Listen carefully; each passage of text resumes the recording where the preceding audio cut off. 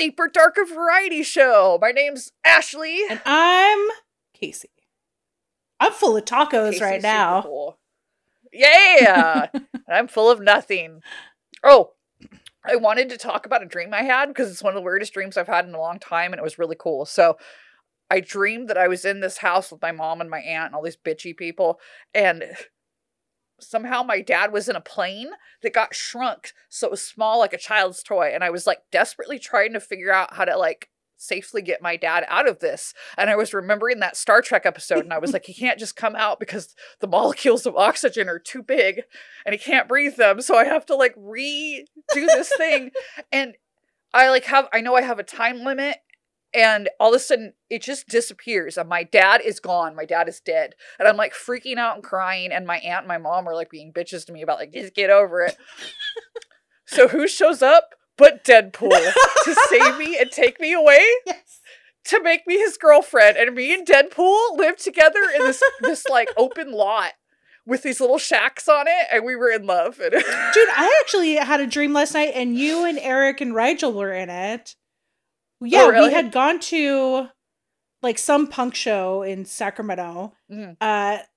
And I was wearing this like fucking sick outfit, like this kind of like sequin 70s top and like these like tight black bell bottoms and Studio 54 wear. Yeah, and like a big black leather jacket and stuff. I looked fucking great. And you guys, the band was coming off stage, and you guys were like, Casey, go fuck the band and tell me how it goes. And I'm like, okay. And you guys are like watching me try to seduce the band members. Good job, dude. I'm proud of you. Instant groupie. So when you come to a show with us. Yeah, I got to get a black fur coat though. That's like the one. You got to find one of the good looking bands too, because some of these guys are kind of raw. Yeah. I don't know. Get me drunk enough. The dude, we're going to see the Spice Pistols this weekend, and the dude who is Baby Spice, he looks like Lieutenant Dangle from Reno 911, Thomas Lennon. Yes. He is so cute. He's adorable. Aww. Like, the rest of the guys in the band are like these big old hulking dudes in this like too tight Spice Girl drag. It's cute as fuck, but that Baby Spice, cutie. So wait, so they're a punk band. I assume they're like a Sex Pistols cover band. Sex Pistols and the Spice Girls. So, but they dress like the Spice Girls. Mm-hmm. Yeah, everybody but the drummer. The drummer is like just in normal clothes. But the lead singer is Ginger in her iconic British Union Jack dress. Yes. And then the bassist is Scary Spice, and that dude is particularly chunky, and he's wearing these very, very tiny, very tight short shorts with his like rim of muffin over the top, and this horrible Scary Spice wig. Oh my God. They're amazing. I saw them open for Agent Orange, and they were the best. Oh my God, that sounds like so much fun. I was so fucking into it. Man, back when we were kids, when we would like play Spice Girls on the playground, they always made me be Posh Spice, and all I want to do is be Scary Spice. But they're like, you have to be Posh Spice. And I'm like, why? They're like, because you have black hair. And I'm like, that can't be the only reason. I think it's because I always look like a bitch. Posh Spice was a bitch. She could be just the nicest, sweetest person in the world, but she just always looks like a fucking bitch. Apparently, I've read that she hates her smile. She's very insecure about how her smile looks, so she has this bitch face. She has like $11 billion. Get your fucking grill fixed, girl. It's weird how. I mean, she's beautiful. Yeah, gorgeous. Or she was. She's a little. When you stay that skinny, when you get older, you kind of look ropey. Yeah, like very. No offense to Scary Spice or Posh Spice, whatever the. Victoria Beckham. Yeah. She had that stank face all the time. But yeah, anyway, the Spice Pistols are awesome. We're going to go see them. Their cover of Pretty Vacant is actually kind of better than the Sex Pistols, which isn't hard, I guess. Sex Pistols kind of suck. Which, do we have anything to talk about, or should we segue into our topic right now? Segue into that. It's perfect timing. Okay, we're going to segue in. First, I'm going to talk about the time that my dad met Sid Vicious. What? No way.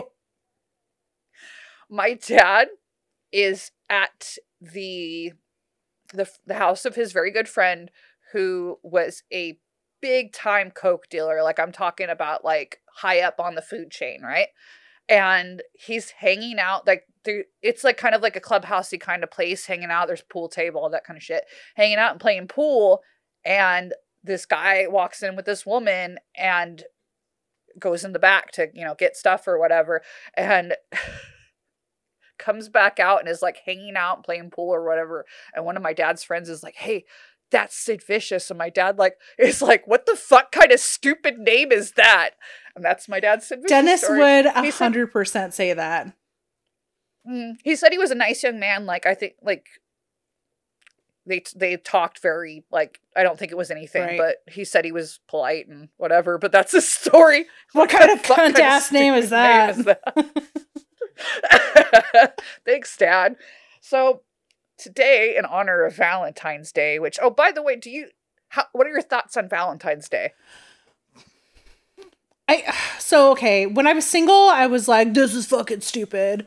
And now that I'm in a relationship, I think it's less stupid, maybe. I mean, I think it's okay. I think people who go fucking apeshit over it and like spend a shit ton of money on like whatever, I think that's stupid. Yeah. But like I enjoy a cute little Valentine's Day card and like, you know, a nice like a special dinner. That's sweet. Yeah, I get that. My husband and I do not. Yeah. He is very against Valentine's Day. He's also very against flowers. Yeah. Because they die, and I am as well, but occasionally I like flowers, but like I'd rather have something tangible that's not going to die. Yeah. Every once in a while, I've asked him to buy me flowers because I wanted it, and he did, and they were nice. But we don't do Valentine's Day. We kind of it's just the two of us, so we do a lot of things together all the time, especially being like living together. Like, I don't need just another day. Yeah. So, I especially hated flowers. I was just gonna say, for the long time I hated flowers because when my mom died, everyone was sending me flowers, which was like a very, very sweet gesture. But for a while, I just associated with like my mother dying with flowers, and I was like, I cannot have these. Oh, of course. We'll get you edible arrangements. Don't worry. Perfect. You guys can get me like a potted plant that I'm going to kill in probably 2 weeks. Actually, I've got 3 potted plants right now that are doing great. You should get one of those, oh God, what the hell did Beck tell me they were? Like mother-in-law plants or something? They're like these very hardy plants that you basically just leave the fuck alone. And I managed to kill one. But I hear that people keep them alive for a while, and I can't keep any plants inside because BB likes to chew on them. Yeah, I have the 3 plants are out of reach from where Charlotte can be, although she did sneak up there at one point, and there's still little bite marks in some of the plants. All right, let's talk again in honor of Valentine's Day, in honor of true love. Tonight we're going to talk about Sid Vicious and Nancy Spungen. Oh, yes, that's the relationship we should all model our relationships after. Yes. Yeah. Sid and Nancy, very much their generation's Kurt Cobain and Courtney Love. Yes, definitely. Like, there's a lot of similarities in this business. It's like the Pam Anderson and Tommy Lee's, or yes, who would be this generation's like Sid and Nancy? It's gonna be Pete Davidson and somebody. Yes, it is. Or Machine Gun Kelly and yes, that's what I was just gonna say. Machine Gun Kelly and Megan Fox. Those sad ass posers. She's so fucking embarrassing. Can we another aside? Can we talk about how we did this whole thing, which was good, in that we started recognizing the feminism of women who are sexy and beautiful and all this shit. But we were holding up Megan Fox as though she was intelligent, and I never fucking bought it because she's so stupid. Right. But people online are like, "Oh, she's brilliant," and blah, blah, blah. Like, can we just all admit that we were wrong and she's stupid? First off, she's getting married to a guy named Machine Gun Kelly, and they drank each other's blood. And I swear to God, if she doesn't change her last name to Gun Kelly, I'm going to be real pissed. Megan Gun Kelly? Okay, I'd kind of be in for that, though. No, every time, and she's such a terrible actress, and every time somebody mentions that, like, but what about Jennifer's body? All she did in Jennifer's body was look sexy. She did real good at that. Good job. Yeah, congratulations. Ugh, that stupid movie. I hate everything. Yeah. That's our spin-off podcast. I hate everything. Oh, I could just talk for days about all the things that I hate. We'd have people on our asses so quick, that you can't say anything. People like, if anybody's like, oh, I don't like Taylor Swift's music, I think she's stupid, and we're like, ah! God, it's like, man, calm down. It's okay. Let people dislike things. It's all right. It's all right. And also, especially I hate Taylor Swift too. Oh my God. I don't care if she writes her own songs. I don't give a fuck. The perpetual victim that's constantly like in the media, but like crying about how people perceive her in the media. Like, don't act like all my songs are written about boys that I publicly date and then publicly break up with. But they are. Yeah, they are. And then she's like, I hate, everyone's talking about. It's like, yeah, that's your stereotype, because that's literally what the first part of your career was, all who you were dating at the time, and then who the breakup album was about. Right. Like, that's your niche, girl. Yeah. Just lean into it. Yeah, just go with it. It's made her a shit ton of money. Yeah, I'm glad she stopped doing those like really performative like 4th of July parties and all that shit. You see Ryan Reynolds looking like he wanted to die in that picture. Oh my God, when she was dating what's his face? Loki? Tom Hiddleston. You know what I'm talking about? Tom Hiddleston, when she was dating him, and it looked like a dad taking his daughter out for dinner. Yes. And he like, the thing is, he's not an old man. He's just like he just looks like it. He's British, which is kind of a thing. Like and also like they're frolicking in the sea, and he's wearing an I Love TS tank top. And like, how can you ever take him seriously ever again? No, like, homie, God. Now that we went off on a tangent about all the pop stars that we hate. Oh, no, I should say 2 of the pop stars that we hate, because I hate everybody. Yeah, it's true. So first, let's talk about Sid Vicious, because he's honestly the more interesting character in the story. Nancy Spungen is kind of just garbage. I mean, they're both garbage, but he was at least interesting. So he was born John Simon Ritchie on May 10th of 1957 in London. In Lewisham, which is, I'm assuming, a suburb of London. To John and Anne. Anne was a high school dropout to join the army, and she met John, who was a guardsman at Buckingham Palace and a semi-professional jazz tromboner. Oh, tromboner. I got to work the word tromboner into my speech. Like, that doesn't happen very often. I'm very proud of you. So Anne and I'm just going to, even though his name is still John at this point, I'm going to refer to him as Sid, because it just makes more sense. So baby Sid and Anne, they moved to Ibiza in Spain. And John's expected to join them. Ibiza! Woo! The party place. John is supposed to be joining them, but he doesn't show up, and he doesn't send money. He just DDs. He just takes off. Oh. So Anne is selling pot to make ends meet, and eventually, with the help of the British High Commission, she and Sid come back to England, and they settle in Turnbridge Wells, Kent. The fuck? I'm just kidding, dude. English. Like pick one name for your town. It's sort of fucking Turnbridge, well kept some shit. I've known a couple of English dudes from Newcastle, and the full name of Newcastle is Newcastle upon Tyne. It's like they love this 3-word. Yeah, it's absurd. Get it together, England. Come on, England. Name your cities Pasadena like the rest of us. Name it after the Spanish. It's Springfield. I was going to say Springfield. There's like 3,000 Springfields. Every state has a yeah. We're fucking clever as shit over here, England. We have culture. Sid enrolls in Sandown Court School, which is, again, all their weird little names for everything. So much history. 1965, Anne remarries to Christopher Beverly, but he dies 6 months later due to kidney failure, which is terrible. Anne and Sid, they move around a bit, and by 1971, they've settled in Stoke Newington in Hackney, East London. So, Sid now goes by John Beverly at the new school. He's taken his deceased stepdad's name. And by 1973, Anne is a junkie. There's definitely a large history of like family history. I mean, heroin was catching on everywhere at this point, but England and Scotland had huge problems with it. So, like at one point, Scotland was the highest. It was the epicenter of the AIDS crisis. No way. Because of, yeah. At one point, because it had spread via intravenous drug use, because everybody started doing this, and again, nobody gives a fuck, and they're all sharing needles and everything, and they wind up. That's where, like, I would have never guessed Scotland for that. Train spotting. Oh shit, that's right. As we get off topic, but a brief recommendation. Train Spotting is an excellent book. It is. Oh God, I haven't seen that movie in forever. It's far more complex than the book. There's a lot more characters, and it's a little bit difficult to read because a lot of it's in the slang. But it is so good, and it also has a couple sequels and a prequel, all of which I've read, which are quite good.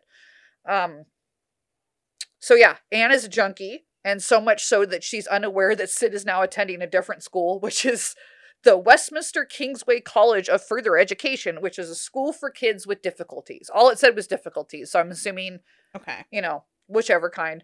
Sid there, he tells the counselor there that he's contemplating suicide, and there's also claims that he's killing and torturing cats, which is not good.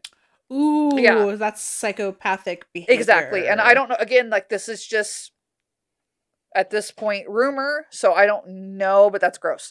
So, 16 years old, Anne kicks him out because of his bullshit. Anyway, during this school, Sid meets fellow student John Lydon. How do you pronounce? That's Johnny Rotten, who will become Johnny Rotten. Okay. He introduces him to John Gray and John Wardle, so they become the four Johns, and they all quit school and just start squatting. So, they're squatting around town, and they're busking at one point. Vicious and Rotten are busking, and what's that? Street performing to get money. Oh, okay. And he's playing. Vicious is playing the tambourine, and they're doing Alice Cooper covers, and people are paying them to stop. But so Lydon dubs Sid Vicious after Lydon's hamster Sid, who is named after Syd Barrett from Pink Floyd. And this hamster bites John, and causing him to say, "Sid is really vicious. Oh my God, this fucker bit me." And so that's how he got his name, from being bitten by a hamster named Sid. Fucking dumbest way to come up with a name. It's a great name, though, I will say. Sid Vicious is a brilliant name. Steve Jones, he was later the guitarist of the Sex Pistols, and later after that, the Professionals. He's the one that named the other John, Johnny Rotten, and Sid named Wardle Jaw Wobble, and Jaw Wobble was eventually in PIL, which is Public Image Limited, which is Johnny Rotten's next band. So after the Sex Pistols, Johnny Rotten is in PIL. PIL is arguably, I don't know, some people really like them. I didn't really get into them, but they are better than the Sex Pistols. Yeah. So the four are hanging around King's Road in Chelsea, which at this time is the center of swinging London, and music and fashion and everything that's going around. And they haunt this store called Sex, which is run by Malcolm McLaren, who is a promoter. He eventually managed the Sex Pistols and the New York Dolls. Vivienne Westwood, oh, no shit. Yes. And like the Vivienne Westwood? The Vivienne Westwood. And when you think of Vivienne Westwood, you think of class, don't you? Like classy clothing? Yeah. She is responsible for a big part of the punk and new wave look at the time. Which I had. What? Yes, I had no fucking clue. Dude. I'm telling you. Mad respect. All of these people. It's such a fascinating thing. So, there they also meet Chrissie Hynde, who will eventually be in The Pretenders.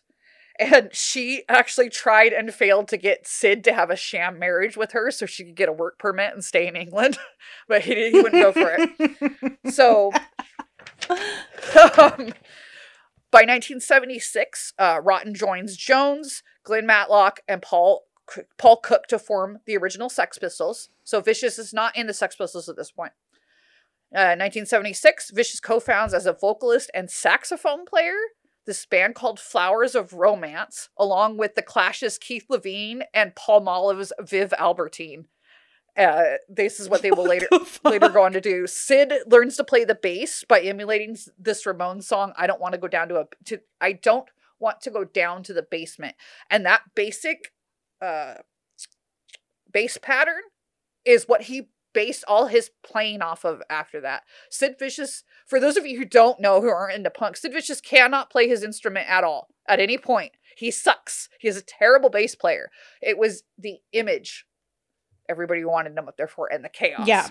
So, in June of 1976, Vicious attends a Sex Pistols concert, and also there is Nick Kent, who is the former Pistols guitarist and now a journalist, and Chrissie Hynde's boyfriend. Kent is blocking Sid's view, and Sid is high on speed, so he goes out and he finds a rusty motorcycle chain, and he fucking chain whips this dude in the head and like splits his head open because he was standing in front of him at the Sex Pistols concert. Dude, Eric, you would be so fucked.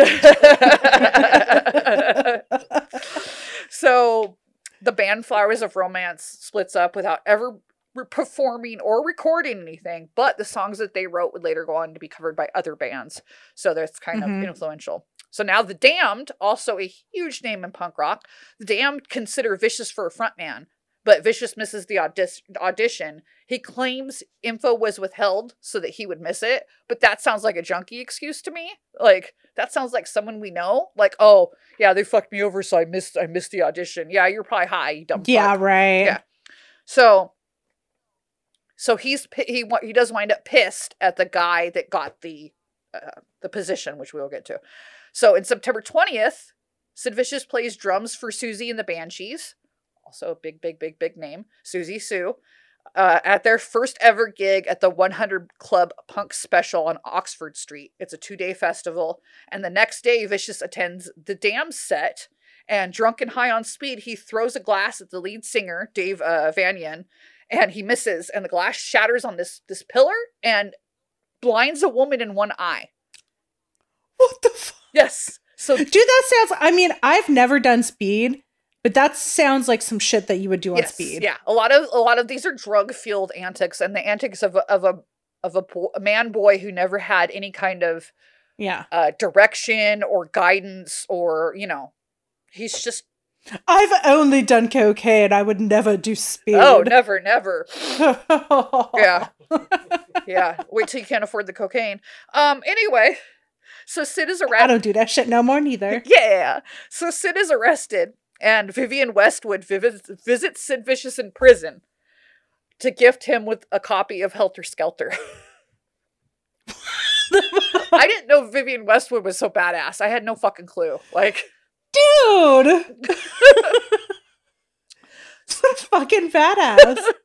So, February of 1977, Malcolm McLaren, who is again their manager, he announces that Matlock was kicked from the band because he liked the Beatles. That's literally the announcement they made. They kicked him out of the band, but... Sounds suspicious. Yeah, Matlock said he left because he was tired of all the fucking bullshit, and he is replaced with Sid Vicious, which is what Malcolm McLaren wanted in the first place.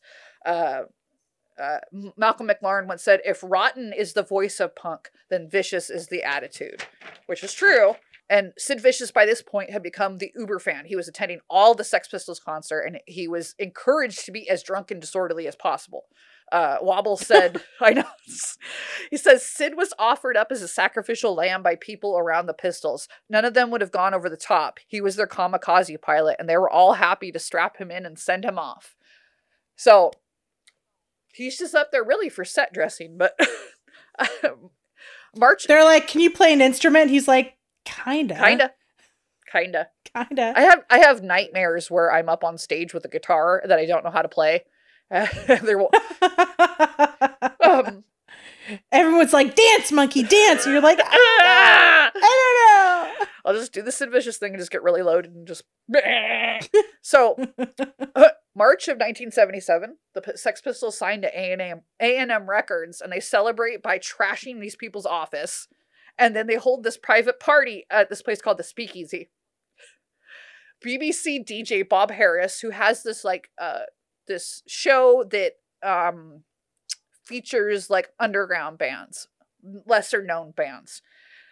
The Sex Pistols, I don't know if it's all of them or just Johnny Rotten and Sid Vicious, but with broken bottles, they shove broken bottles in this homie's face, and they're demanding to know when he's gonna put them on his show. And then the guy's like, well, never now. So there's a bar fight because of this, and Sid Vicious jams a broken bottle into the face of another guy, BBC recording engineer George Nicholson. And Harris and these guys are rescued by the Procol Harum road crew, which Procol Harum doesn't mean much to most people, but their most famous song is Whiter Shade of Pale, and they are so fucking good. If you're into 60s music, oh my god, Procol Harum. They're so fucking good. I do love 60s music. Oh, I do. It's my jam. It's weird that I love both punk and the music of the 60s, because it's the music of the 60s that inspired punk to be punk, because they hated their parents and the stupid bullshit. Yeah. So, anyway, the very next day, A&M Records dropped the Sex Pistols. So they had one day. Oh, big surprise. And Capitol bans their music from their stations. But again, as terrible as this is really just building the mystique of the Sex Pistols still. Yeah. So Vicious still sucks at the bass, and Steve Jones does his parts on Nevermind the Bollocks, Here's the Sex Pistols, which is their album. Vicious got to play on Bodies, but he ended up overdubbed anyway, and he's missing most rehearsals and jams and shit because he has hepatitis from intravenous drug use, and he is on heroin more and more, and his mother is his supplier. Also in 1970. Wait, his mom is supplying him with drugs? Yep. His mother is his... That is some Alabama shit. At one point, Sorry, Alabama listeners, but that's some Alabama shit. Dee Dee Ramone had seen him shooting up all the time, and his friend John Gray had found Vicious shooting speed while he was living with his mother, and he asked him about it, and he said, "It's me mom's, it's my mom's speed that I'm shooting up." Yeah. Shooting up speed? How does your heart not fucking explode? Oh, it's hardcore. Instantly? It's really fucking hardcore. Fuck. And here comes, in 1977, Nauseating Nancy, as the British tabloids dubbed her, as the media dubbed her. She was born Nancy Laura Spungen, February 27th, 1958, in Philadelphia, to Frank and Deborah. They're a middle-class Jewish family. She's born with severe cyanosis, which is when your tissue changes to a bluish, purple color because of lack of oxygen, because her umbilical cord is wrapped around her neck. Oh, shit. So she nearly dies, but she lives, obviously, and she's released from the hospital 8 days later with supposedly no brain damage. But she's a difficult baby. She has crying fits and temper tantrums for years, years past the window where kids normally do that shit. At 3 months old, she's prescribed a liquid barbiturate, and it does nothing to help. Her mother said, "I know it's normal for babies to scream, but Nancy did nothing but scream." So, dude, I straight up take that baby back and be like, I don't want it. I don't want it. Just put it, do the biblical thing and lay it among the reeds. Maybe someone will find it. Because that's better than abortion. Yeah, fuck it. So, Nancy's good in school. She has very few friends, but she's violent towards her little sister Susan, but very loving towards her little brother David, which sounds like narcissistic tendencies. But she threatened to kill her babysitter with scissors, and she tried to beat up a psychiatrist who said she was acting out for attention. This is all when she is a child. Before. Well, her and Sid Vicious are obviously perfect for each other. Yes. She's expelled from school at 11 due to 2 weeks of absences, and her parents sent her to the Devereux Glen Holmes School, which is the therapeutic girls boarding school. It's basically a bad girls school. 1972, she runs away from the school, slits her wrists with scissors. She's diagnosed schizophrenic at 15. But she manages to graduate high school, and she's accepted in the University of Colorado at Boulder at 16 years old. But 5 months later, she's busted buying pot from an undercover cop. And then she's later arrested for storing stolen property in her dorm room. So, as she's kicked out of school, and she is banned from the state of Colorado. That's fucking awesome to get banned by an entire state. That's kind of cool. Like, I would totally be bragging about that.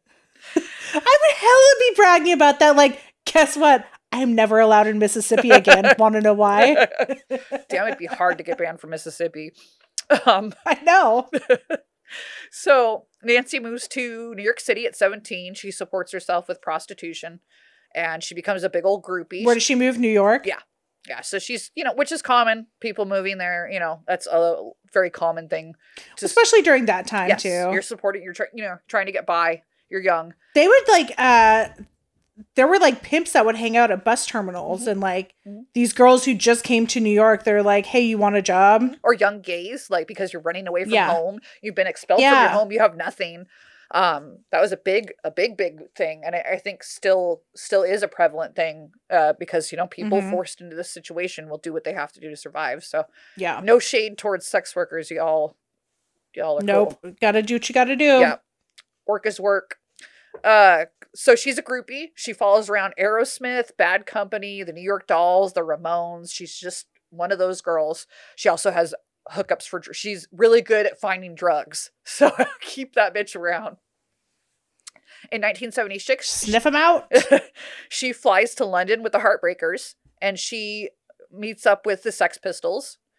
At first, she's trying to get in Johnny Rotten's.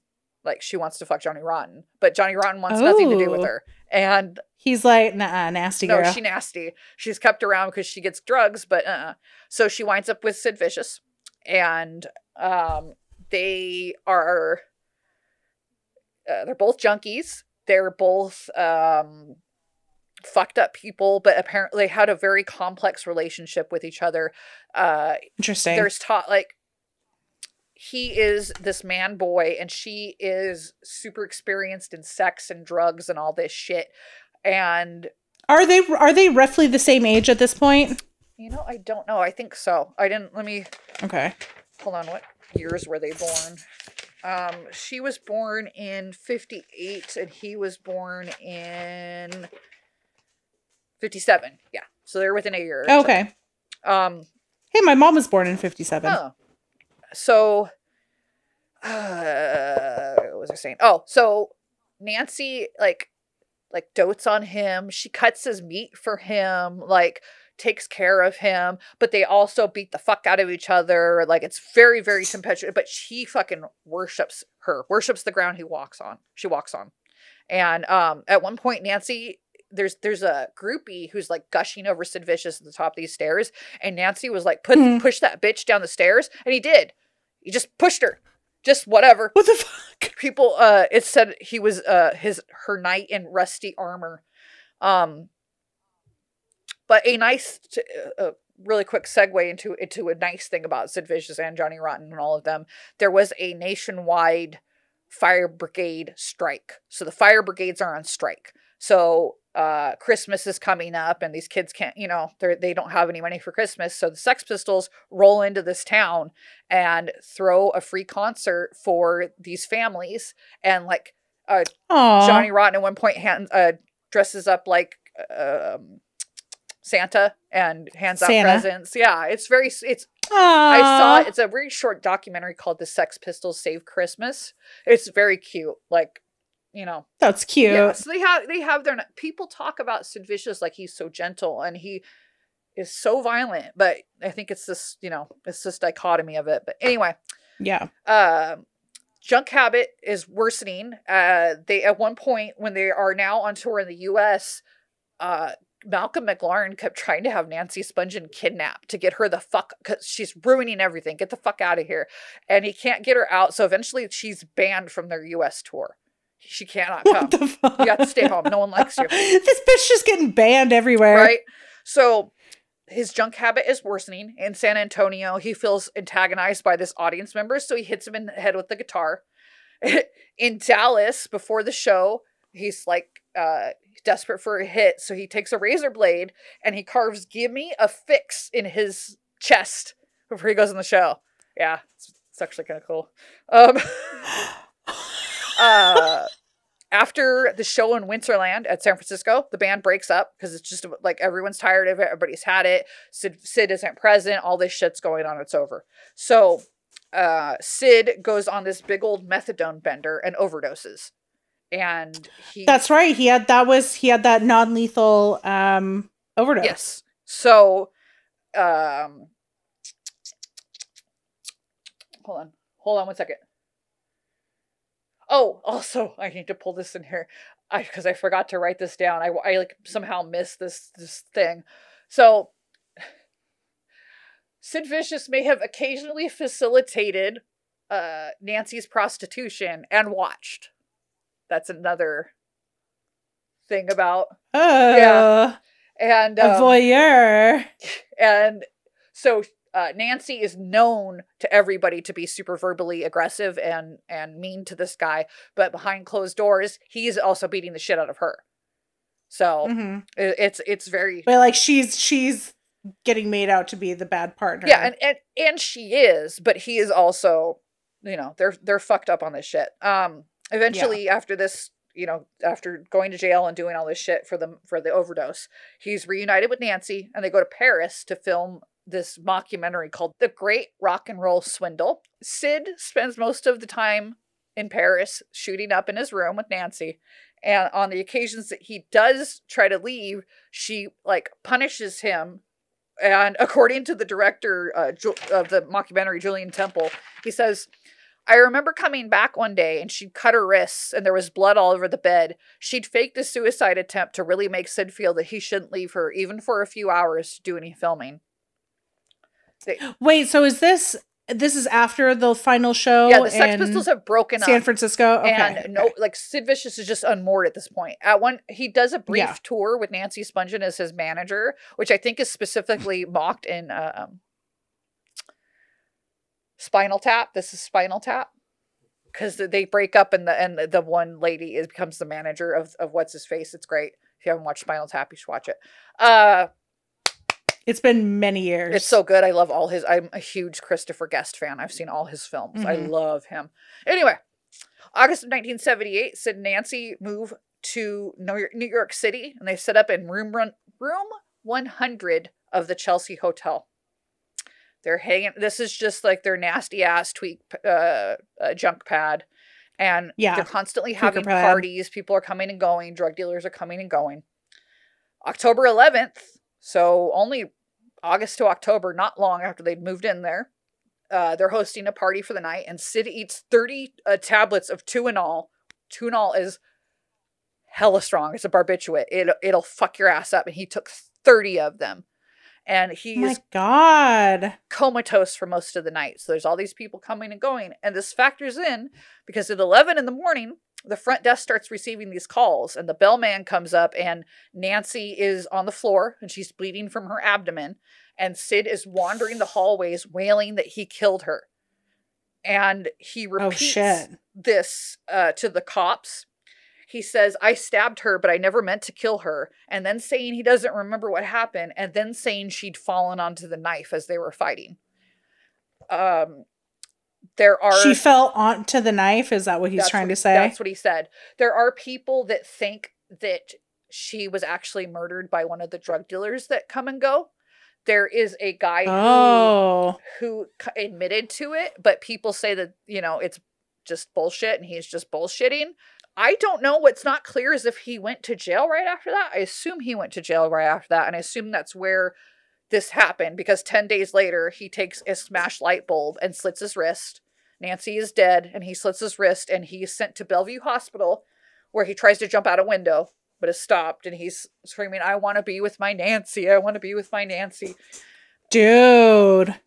In November of 1978, during an interview, he says the death was meant to happen. Nancy always said she'd die before she was 21. And near the end of the interview, he's asked if he was having fun, like putting him on. And he tells the reporter he's just kidding.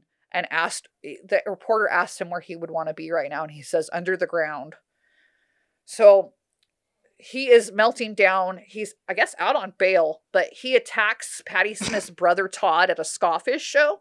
And he's arrested December 9th and sent to Rikers for an enforced detox. Rikers Island is hardcore. Fuck. And an enforced detox, I'm sure that means no methadone, no nothing. Like, they're going to lock you till you. Yeah. Yeah. So he's released on bail. The bond was covered by Virgin Records. Malcolm McLaren did a lot of work to help get that bail. And Mick Jagger actually paid for Sid's lawyer. And Johnny... What? Yeah, Johnny Rotten has said that how impressed he was that Mick Jagger has never brought that up and never tried to use that for PR. He just did it and didn't say anything about it. So that's great. It's cool with Mick Jagger. I mean, it's great, except for maybe he actually killed Nancy. Mick Jagger came in and killed Nancy. No. I'm saying, like, that's great, but then it's at the same time, like, yeah, he might possibly be bailing someone out who actually committed murder. Well, no, Mick paid for the lawyer, so the lawyer, Oh, there was talk of getting him off, but also, I mean, your lawyer you need to have a good lawyer just to make sure that your rights don't get trampled on anyway. Right. Yeah. And I mean, if he was blacked out, who knows what the fuck happened? So he's released on February 1st, 1979. He's released from jail for this attack on Patti Smith's brother. And him and a small group, including Jerry Only of the Misfits and Howie Pyro of D-Generation, and his new girlfriend, Michelle Robinson. It's her little house. And they're having a little party. Sid has his photographer friend, Peter Gravel, go get him heroin and deliver it to him. And Robinson, his girlfriend, gives him 4 Quaaludes to help him sleep. So he takes Quaaludes and he does heroin again. I'm assuming as many relapsing addicts tend to do, taking the dose you used to take while not realizing that your body can no longer handle that dose. You don't have any tolerance left. So Sid Vicious ODs in his sleep and dies. This is February. I'm sure the Quaaludes had a little something to do with that too. Yeah. Oh man, I want some ludes. They don't make those anymore. You can't get them anymore. No. You can't get the original shit anymore. So Sid Vicious has died. His mom finds him in the morning. No New York funeral home will handle his body or his funeral because of his reputation. They have to send his ass to New Jersey to get cremated. No way. No one even wants to deal with him when he's dead. Yep. Yeah. That's fucked. Like, homie, he's dead. Just let him, fucked. So. Oh my God. Sid wanted to be buried with Nancy, of course, but Nancy's Jewish and she's laid to rest in a Jewish cemetery. So interfaith burials are fucking hella complex, even if he wasn't her possible murderer. So, they're like, never mind the fact that you probably murdered her. You're not Jewish. Yeah. So sorry. So his mother, Anne, goes to Nancy's mother, Deborah, and asks if she could sprinkle Sid's ashes on Nancy's plot. And Deborah's like, fuck no, get the fuck out. And so Jerry Only. Rightfully so. Yeah, I wouldn't either. But Jerry Only of the Misfits, which is a huge deal. He drives Anne and her sister and some of Sid's friends to the cemetery, and they sprinkle the ashes anyway on Nancy's grave because they wanted to be together, fuck though they were. His mother, Anne, claims she found a note in Sid's leather jacket. It says, we had a death pact and I have kept my half of the bargain. Please bury me next to my baby. Bury me in my leather jacket, jeans, and motorcycle boots. Goodbye. Oh. That's the end of their love. He was just such a baby. They were both 21 babies. years old. Yeah, and Nancy, again, suffering from, she was diagnosed schizophrenic. Who knows?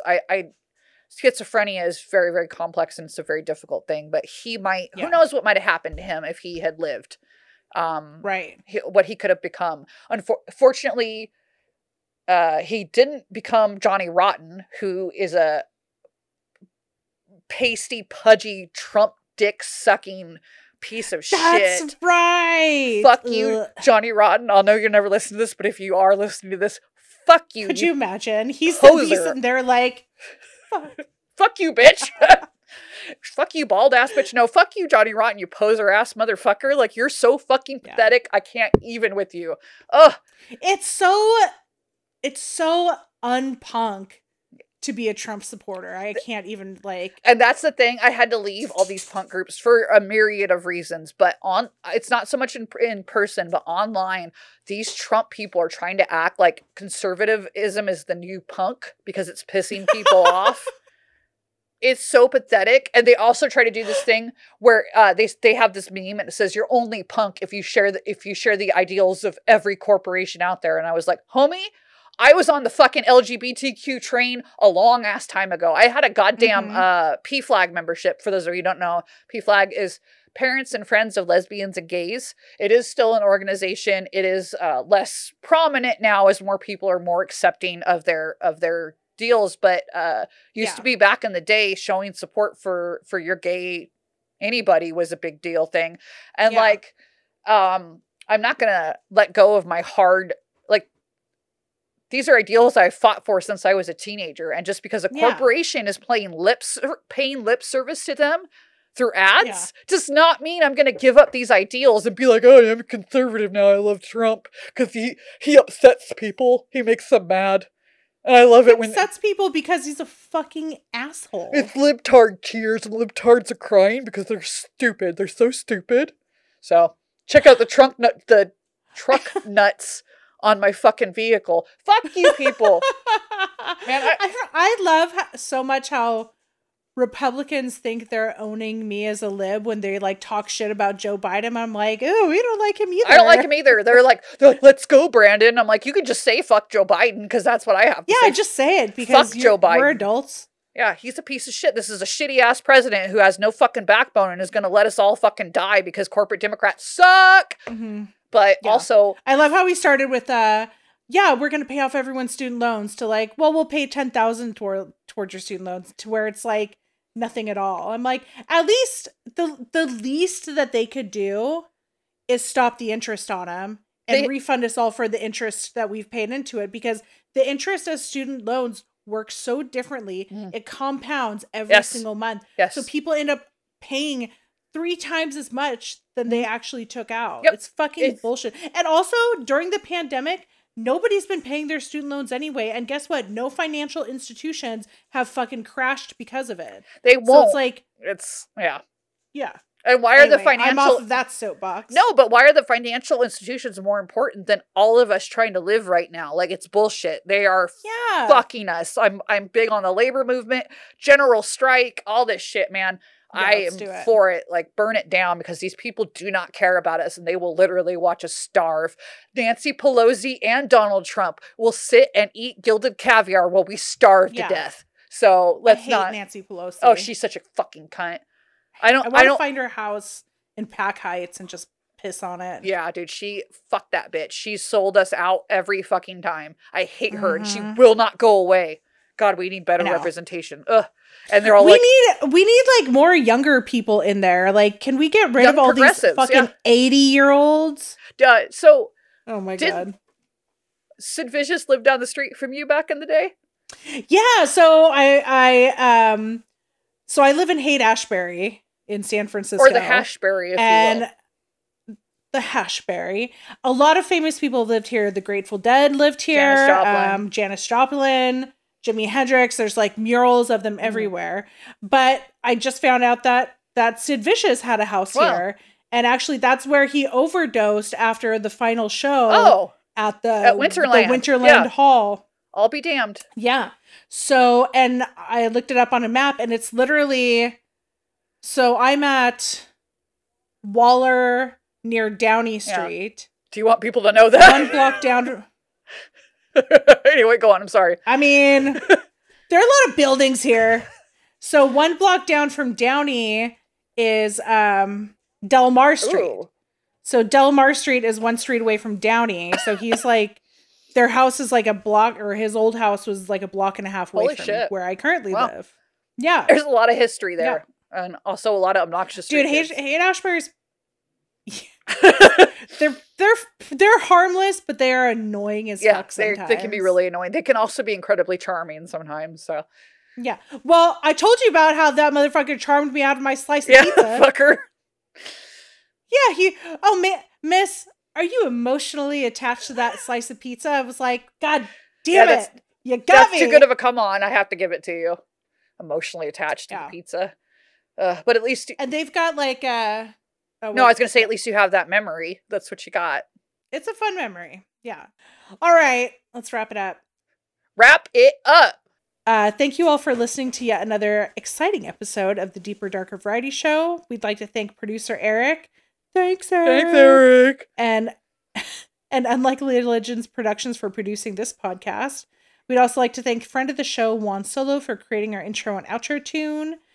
We have our links to our website, social media, Patreon, and streaming services, all at Linktree at linktr.ee-The Deeper Darker Variety Show. Be sure to check us out on Instagram and TikTok, as well as subscribe to our Patreon for bonus content.